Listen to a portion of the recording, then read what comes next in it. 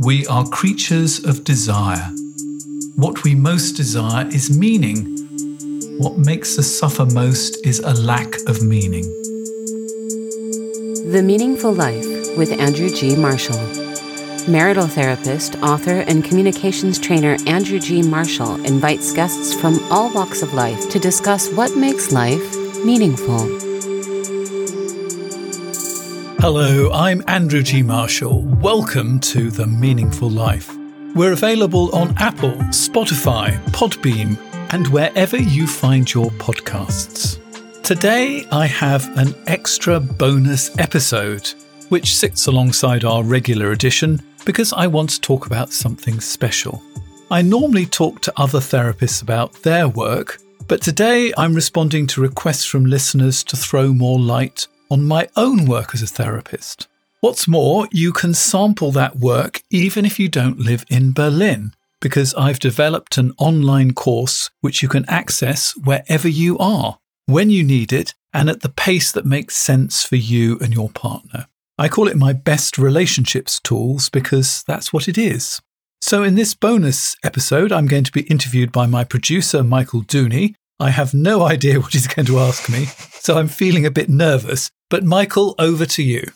Oh, thanks for the introduction, Andrew, and good to be on the podcast, I think for the third time, actually. Yep, we've done a episode where you talked about having a child after a long sense of trying.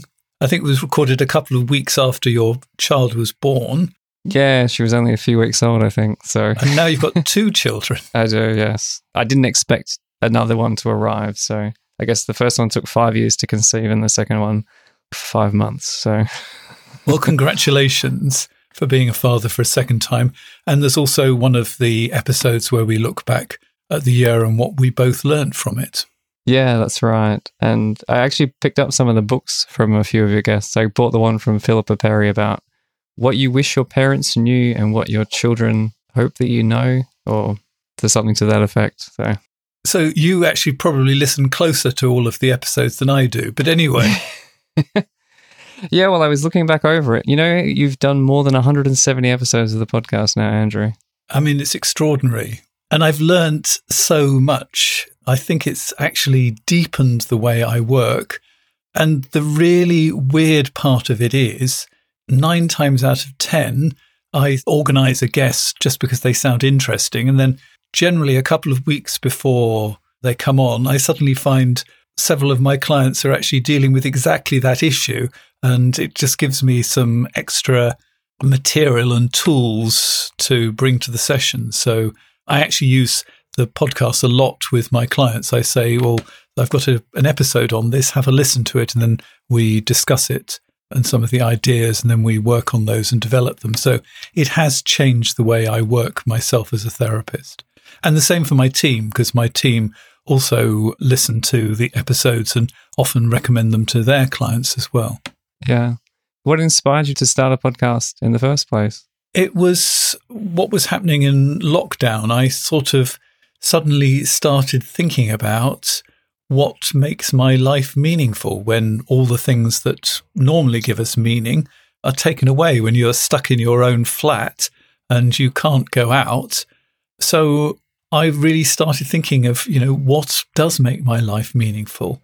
And I sort of knew that I couldn't answer that question on my own. And I thought, why don't I get some of the best brains together and speak to them? And obviously they are not just going to speak to me if I haven't got an audience. So I decided to put together the podcast.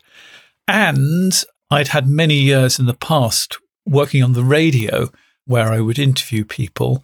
And I used to really enjoy having a conversation with people and learning about people. And when I was sort of effectively locked in my apartment, I remembered how good that felt and how important it was to reach out to people, often people who come from entirely different places and different backgrounds. So I sort of thought, this is the answer to what I need. And what's been extraordinary, it's been what lots of other people need too. Yeah. Well, when did you shift then from being on the radio to becoming a marital therapist? Well, for a long time, I did the two things side by side because on the radio, I was the host of a personal problem program. I had a panel of experts who would answer the problems.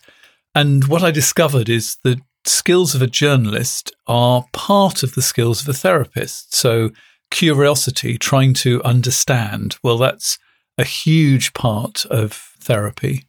So I would draw out the people who were phoning in with their problems, and I would summarize what had been said. And summarizing what you've done is another important part of therapy. So I discovered I had quite a lot of the skills. And radio had always been my hobby.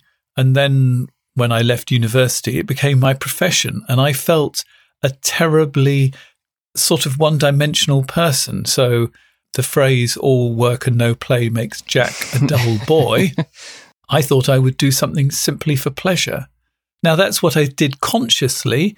Now, nearly 40 years later, I'm thinking about what I was unconsciously doing too. And unconsciously, I had issues myself to sort out. And as Terry Real says, one of my most listened to episodes, therapists become therapists because they need therapy so much they have to be in therapy full time. Once a week is not enough. Oh, so you mean you think you were drawn to doing marital therapy through your own introspection and needing to understand what was happening with yourself? Yeah, I think on a deep level, I needed to make sense of my own family, and I needed to do quite a bit of healing myself. So that was the unconscious reason. I thought that I was actually just stopping myself from just being in a rut. And for many years, I did one evening of therapy and full-time radio at the same time. And then I left the radio world and started becoming a journalist. And I would write about therapy. I wrote a book. And just after I wrote I Love You, But I'm Not in Love with You, the demand to come and see me was so great. I thought, hang on, I'll set up my own private practice rather than working for Relate, which is the UK's largest counselling charity, which is what I worked for the first half of my career. Yeah, because I often wonder how people get into, marital therapy is quite a specific branch, if that's the right word, of therapy. How did you decide I'll be a marital therapist as opposed to just doing one-on-one therapy or doing a specific philosophy, like doing analysis or doing CBT or doing something like that? I think that I was called to it. I had a guest who was, in those days, it was called the Marriage Guidance Council. So this was in the Stone Age as far as Relate is concerned. We had a marital therapist come on the radio phone-in that I was the producer of. I remember listening to her talking to people about their problems, and I was shaking. There was something in this that was so emotionally powerful for me that I could feel my legs were jiggling, my hands were jiggling like I'm doing now. This was something that was so incredibly powerful. And so I thought we should do a whole personal problem program, which was done on this radio station called Essex Radio. I think we're talking about 1985 or something like that. Wow. So we're talking a very long time back. And so I invited people from Relate and various other organizations and doctors and vicars to be on the panel. And I was really inspired by the work of these therapists, these couple therapists, and it felt like that's what I wanted to do. Little did I realize that I was choosing the toughest kind of work, because your client is the couple, the relationship. Yeah. So you've got two sets of information. You've got what, in the classic situation, the wife is saying, what the husband is saying, and what the relationship is saying. So you've got three sets of material, all of which are interacting with you. When you're doing one-on-one work, you've just got one set of information. So I'm having to process a huge amount of extra information. So I didn't realize I was choosing the most difficult branch, but there you are. That's what I decided to do. Yeah. And how was it at the start then? Because I guess it would have been quite a switch from handling calls on the radio to having two separate individuals that are in a relationship and then having to mediate between them in a therapy setting? Well, I had spent many years previously being a journalist, and so journalists have to ask questions. So I could always ask another question. And because radio programs have a fixed length of time, you can't carry past on the news, you can't crash that. I was good at managing time as well. Yeah. So I had most of the skills I needed. You know, listening and encouraging people to talk is a huge part of the therapy. It was only later I had the confidence to start putting together my own system and thinking of particular tools that people could use. You know, I learned all of these things on the coalface with couples. Everything that I do has been road tested, and the stuff that works stays. The stuff that doesn't work or only works for a few people gets dropped by the wayside.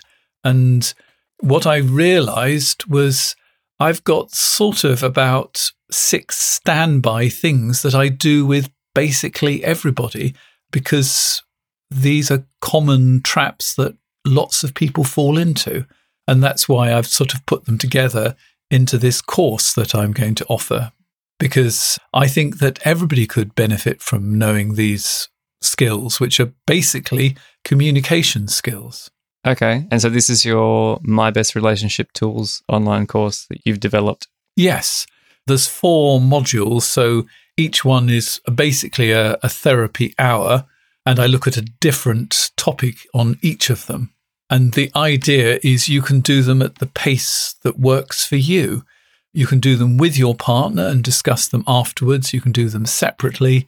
If your partner's not interested in doing it, you can still learn the skills yourself, because if you change, it will change the dynamic in your relationship, and you don't have to necessarily say to your partner, do this, do that.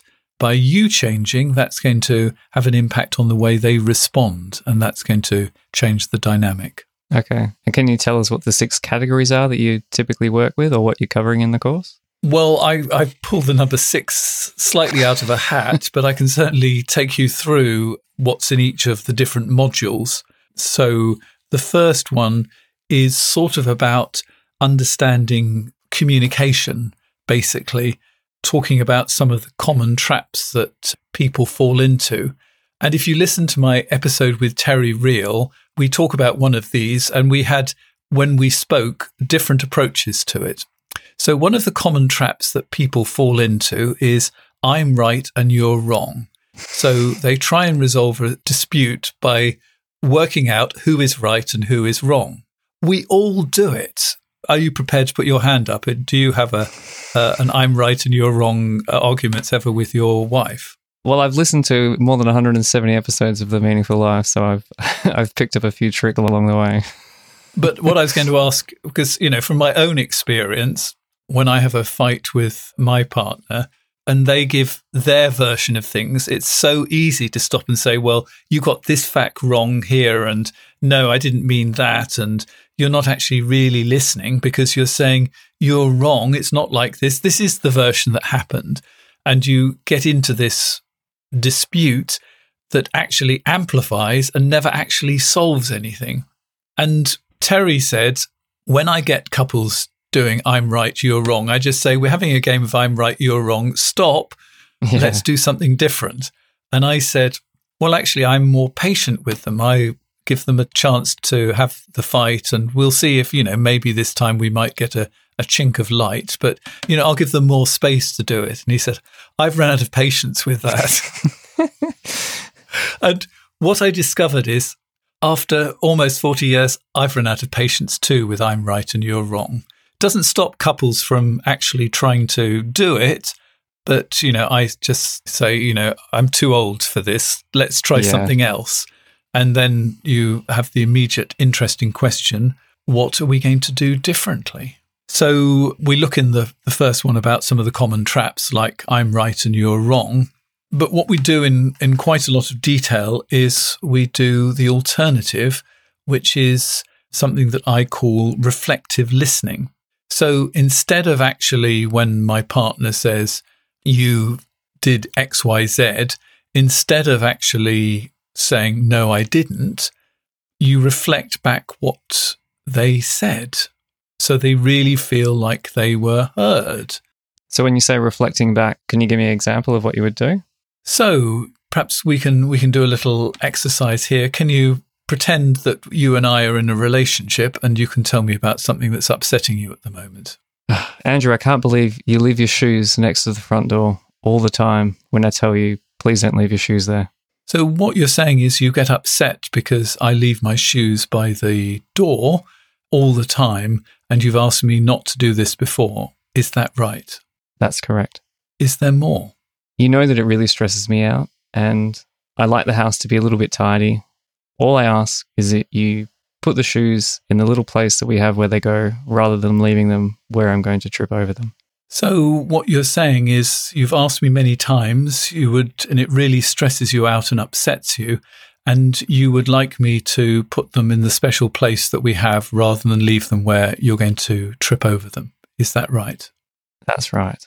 Is there more? And we would continue like this until you run out of things to say, or you felt that you'd been heard, or you wanted to hear my response, and then I could tell you why I don't do it, or how I'm trying to do it, or I could give you all my reasons. But what is important is two things. While I'm trying to remember what you're saying, I'm listening better because I'm not preparing my defense about how I'm working really hard and I've got very little time and I forget and, I don't feel appreciated, all of that stuff. I'm not actually defending myself. I'm actually hearing things like how upset you are. But when it comes to my turn to communicate, it tends to make me a better communicator too, because what I'm getting people to do is talk in short pieces. Our tendency is to chunk. And so you're upset about my behavior and you might talk for, 3 minutes on it and give me 30 pieces of information. And obviously I can't take all of those in and I can't actually work out exactly what it is you're upset about because you might be justifying yourself, etc., etc. And in those 30 things, there might be one or two that are really important that I'm actually missing because I don't see the pieces of gold amongst the straw, so to speak, that I've heard many times before. So because that I'm going to be summarizing, you're keeping it short. So you're actually communicating a bit better. You're thinking a little bit more about what it is you actually say. So actually, we're having both people really focusing on the giving and the receiving. It's also slowing the whole conversation down. I'm not rushing ahead to try and solve this problem. I'm just listening to you. Yeah.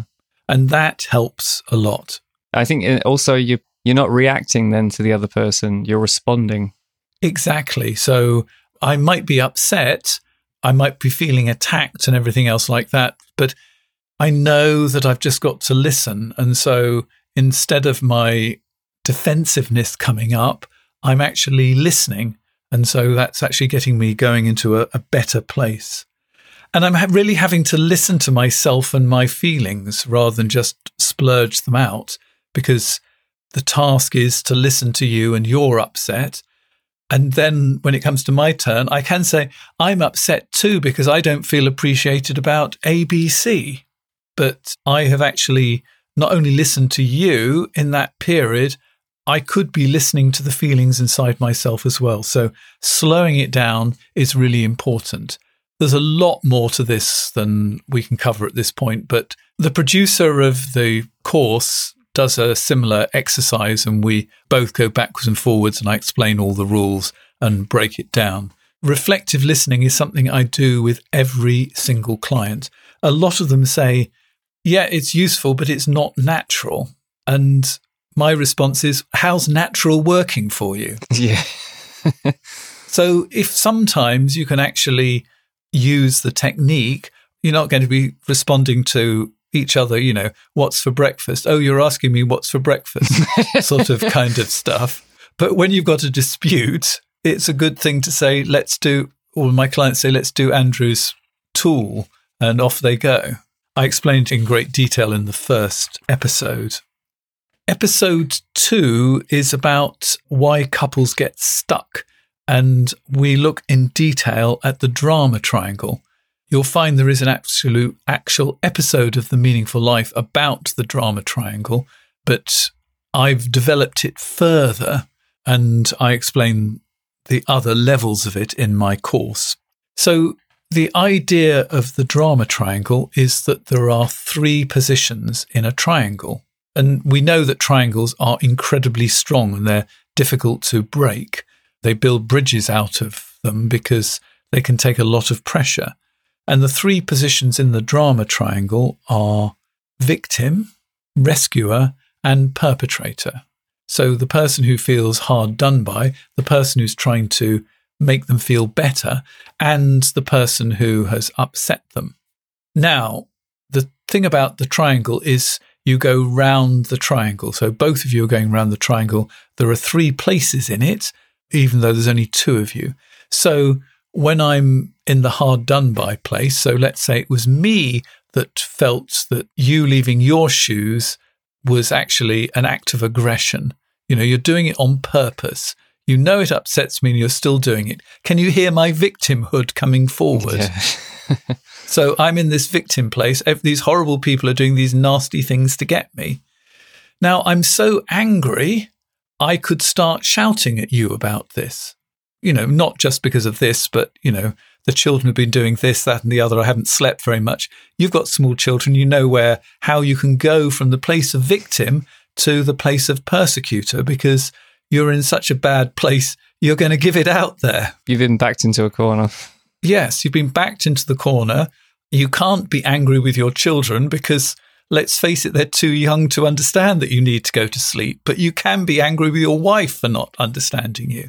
So very easily you can get into the perpetrator position where you're doing things that you don't, you might mean to actually at that point, you might be so angry you want to hurt them, or you might be doing it unwittingly, but you're going into that position. And what's happening a lot of the time is we try to solve our partner's feelings. We try and rescue them from it. So, for example, they are upset with us. So about the fact we've left our shoes in the hallway, and we want to try and rescue them, make it all better, rather than listening to them. So that's where the rescuer position comes in. And often, if you spend a lot of time rescuing, because you can't actually rescue people, if you do, you leave them still in the victim place, you get so fed up with rescuing, you move across into the perpetrating position. So you can see how you can move around. And, after sounding off about the fact that I'm doing all these things to try and make things better and I'm not appreciated, you can see I've now gone into the victim place. Yeah. And I'm expecting my partner to rescue me. So I explain about this triangle, and this is really powerful because people can begin to see where they're going in their arguments and they can find a way to break the triangle. And I explain in each position how to break out of the drama triangle and go into the winner's triangle. Because in the drama triangle, there's no good position. But in the winner's triangle, all the positions are good. So it doesn't matter if you're moving around them. How do you move from the drama triangle to the winner's triangle, I hear you ask? You need the skills triangle. And that's my thing that I've added to this, what the skills are that you need to move from the drama triangle to the winner's triangle. And we explain that in great detail.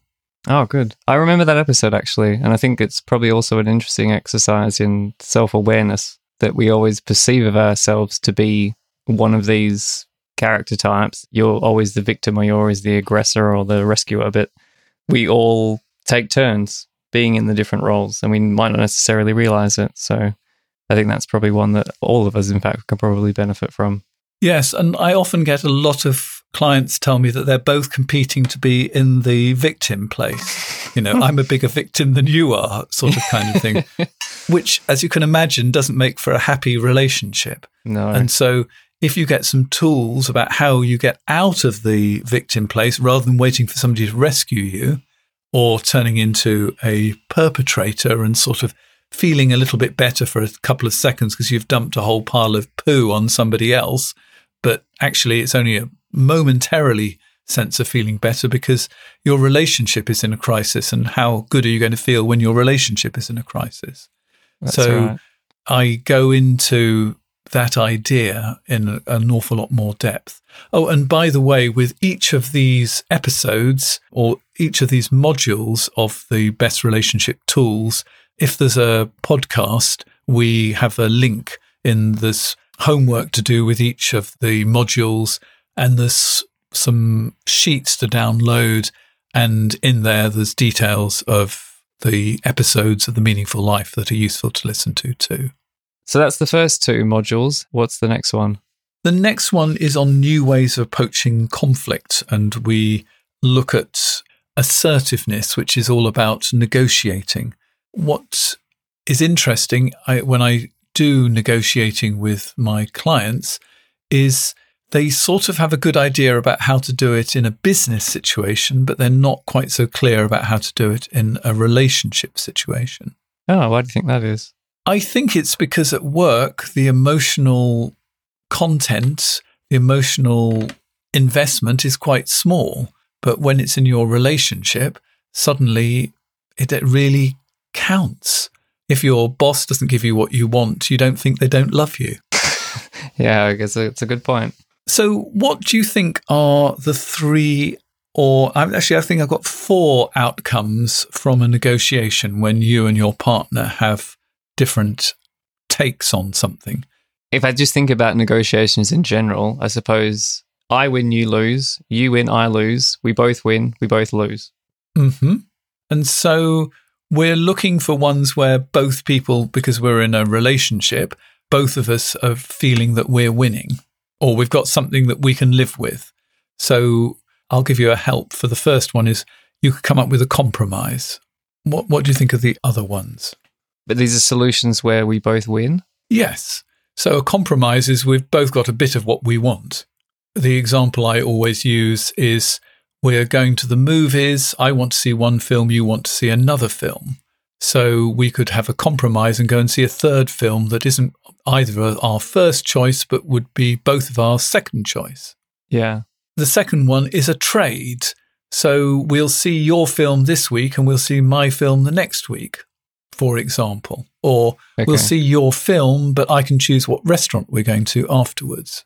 So that would be a trade. You'd get your film and I'd get my Chinese, whereas you prefer Italian. So, but we would both win in some way. So we have a compromise, a trade. The third one is we find agreement. So we discuss it for long enough, and we, rather than me just giving in, so that's a fake agreement. You know, I don't want to upset you, so we'll go and see your film. That's a fake agreement. But maybe if we sit and talk for a little bit and you tell me that the film you want to see is from the film of a book that your book club are discussing this coming month, I don't know that, then, you know, I might actually think, well, your needs are greater than mine. You don't want to be the only person in the group that hasn't seen the film.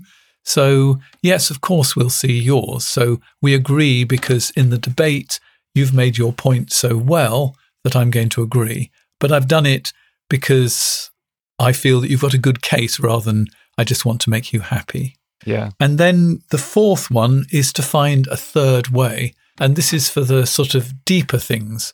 I mean, with the movie question, we can sort of get a solution to that one quite easily. But if it's a deeper one, like, shall we have children or not, you can't compromise on that. You can't have half a child or, you know, have a child one week and send them off to their grandparents the week after, sort of kind of thing.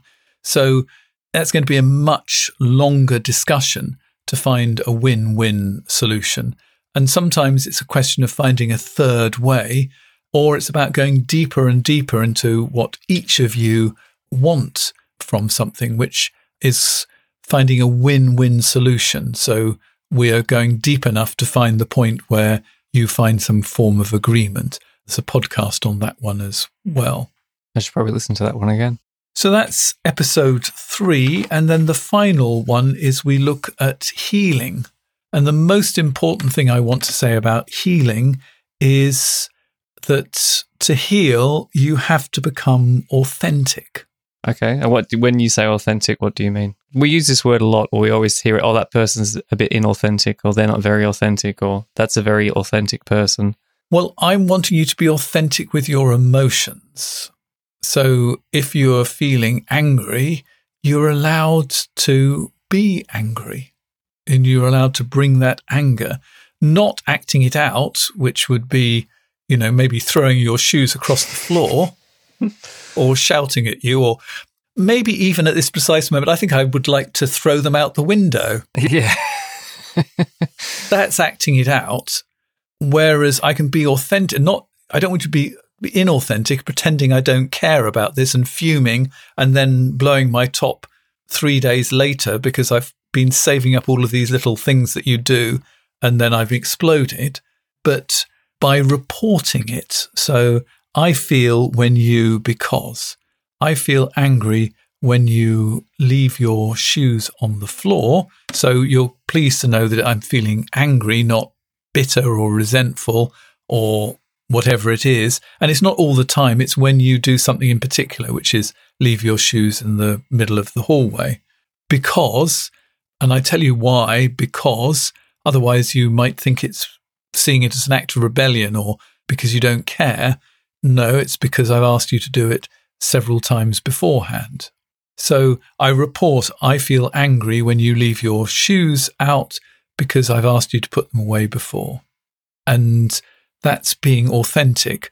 And we find it incredibly difficult to be authentic because basically, certainly this is my experience, I was brought up to be a good boy and do what my parents wanted. And they certainly didn't want an angry boy.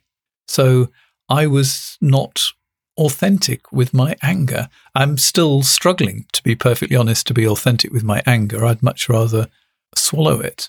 Yeah. But you can't heal until you're authentic. And in fact, one of the other parts of healing is to actually be comfortable with anger and find the right relationship with it and have what I describe as healthy anger. I go into this a lot in the 4th module. Oh, good. So I think you can see that it's sort of quite comprehensive. It would normally take me about 3 months to work this through with a couple, these units. So there's quite a lot of material, so you can just take in a bit at a time and think about it. And the idea is that you wait probably a week or 2 weeks between moving on to the next section, so that it's in a way a bit like being in therapy. Oh, so you don't binge the videos, you watch one. So how else is it constructed? Do you have like worksheets and like other tools for people to use? Yeah. So you have the worksheets. I go through everything. You could discuss it with your partner, and then over the next week, you can try and use some of those ideas. Oh, so the idea is to do it as a couple when you go through, or is this for people separately? Yeah, you can, as I say, you can either do it, both watch it at the same time, or you could watch it and then, because, if you've got small children, you're probably doing everything in shifts, and then you can talk about it later. Maybe when you've had separate time to watch it, but then you come together on Sunday night when they're in bed and you compare notes and talk about it or something. I mean, it's flexible like this. You can do it when you want to. And obviously, unlike with a therapist, you can stop me and rewind me, so to speak. And is it geared towards couples at any particular stage in their relationship? Is this more for people that have been married for a while, people that are getting serious? If some people are listening and thinking, oh, we've not been together long enough, or I've been together so long, this isn't going to work. My question would be, why are you feeling so fatalistic? Because I believe that anybody and everybody can change. Occasionally, clients will actually say to me, do you think people can change? Really, honestly? And I say, yes, because otherwise I wouldn't be doing this. I'm a creative, talented person. I could do other things. I do this because I really believe in it. So I don't think you're ever too late to change. And these skills are skills you need in life. You need to know how to communicate, how to listen. You might not be married to somebody. You might want to improve your relationship with your grown-up children and not do the victim, rescuer, perpetrator triangle with your grown-up children. I would say it's useful for everybody. We're all in relationships. Yeah. Well, I think the reflective listening is useful probably in all aspects of life. And as you say, we're in lots of different relationships, but we also have to be good communicators and to not be getting angry and to not have to repress our emotions and to be able to live more authentically. A lot of that is about how we carry ourselves, and a lot of that is about communication. And really listening to ourselves and give ourselves permission to have our feelings. It seems like the most basic idea, but so often we try and minimize our own feelings. We say, oh, that's not important. And, if it's actually just about what film you're going to see, maybe that actually isn't. But it may be part of a bigger pattern. You're minimizing your feelings on a regular basis. And you just reach the point where you snap, and then you turn into somebody who must be obeyed. And that's not good either. No. I can't remember if it was sort of one of your guests that I remember hearing talking about this as well, when it comes to emotions and maybe expressing them more freely, or at least acknowledging them, is that our emotions are like the master volume. And you can't just turn one of them down. They all get turned down at the same time. So when you're repressing your anger, you're repressing your frustration, that'll affect how able you are then to express how happy you are and how other parts of your personality come through, because your body or your mind doesn't know that, we're just turning down the bad ones. So no, we're turning down emotions. So they all get turned down. And what I would also want to say is I agree with you 100%, but one of the central ideas is there are no bad feelings. Our feelings are telling us something. So anger is not a bad feeling. It's just probably telling us our boundary is being crossed. Yeah, that's right. There are inconvenient feelings. I have a lot of inconvenient feelings. I love that idea. There's an episode called What is the Feeling Trying to Tell You? And that's a really good episode that I would recommend to people too. It's a really core idea that we listen to our feelings. They might be thought as unreasonable by other people, but actually it's trying to tell you something about you. And so you have to listen to your feelings and try and, work out, what is this feeling trying to tell me? And nearly always it's something important. Yeah. I think since probably hearing some of those and then practicing more mindfulness, there have been moments, I think, where I've had the experience where you sort of step back from yourself and you realize, wow, I'm getting really angry now. Why am I getting angry? Rather than just reacting, you realize you see yourself getting angry and you think, what is it about this, what this other person is doing that's really upsetting me now? Then I suppose having that then gives you like the extra few seconds to do the reflective listening, to be more present and not react to it the way that you normally would, but more respond to the situation and not be annoyed at yourself afterwards or not think, I shouldn't have said that, I shouldn't have done that. So instead of going into the drama triangle, you go into the winner's triangle. So if you'd like to find more details about this, it's andrewgmarshall.com/tools will give you all the details. The course is normally £129.50, but we're doing a special introductory offer of £99.50. In dollars, that's around $126, and in euros, it's about €116. And the link will be in the show notes? The link will be in the show notes. You're a professional at this. So, Michael, thank you very much for interviewing me. I don't know if there's anything more you want to know. I think in addition to the course, you also had a practical guide that people could also get a hold of. Yeah, there's a download about how to discuss difficult topics, the sort of things that we want to say but probably shouldn't. and a different way of actually approaching that topic rather than just not mentioning it at all, which is often the other alternative. And that's a free download. It's a short piece you can have, and you can go to the website andrewgmarshall.com, and its download is the word that you need. But if you go to the website, you'll find how to download it, and that will be in the show notes too. Oh, perfect. I was just going to say that it's really good that you're putting these courses out there, Andrew. And I know myself, I've learned a lot from listening to every episode of the show. And it's really nice you're also making the material available to a wider audience, because marital therapy and therapy in general isn't as accessible as some people would like it to be. And having the option to at least do a course, I think, is a great way to have a toolkit to start making changes. And looking ahead, we've got some great topics coming up. We're going to be looking at how do I know if I need therapy or not. That's a very helpful episode. So thank you very much, Michael, for interviewing me today and helping me with this program. You've been listening to The Meaningful Life with Andrew G. Marshall. You can follow Andrew on Twitter, like him on Facebook, and please leave a review wherever you consume your podcasts. Making, editing, and distributing The Meaningful Life comes with substantial costs, and we'd like to ask for your help. Visit our website, andrewgmarshall.com/podcast, where you can join our supporters club and unlock bonus material for every program, send in a letter to be discussed by Andrew and his guests, and join a community of other people seeking to make their life meaningful. At the gold level, you get even more benefits.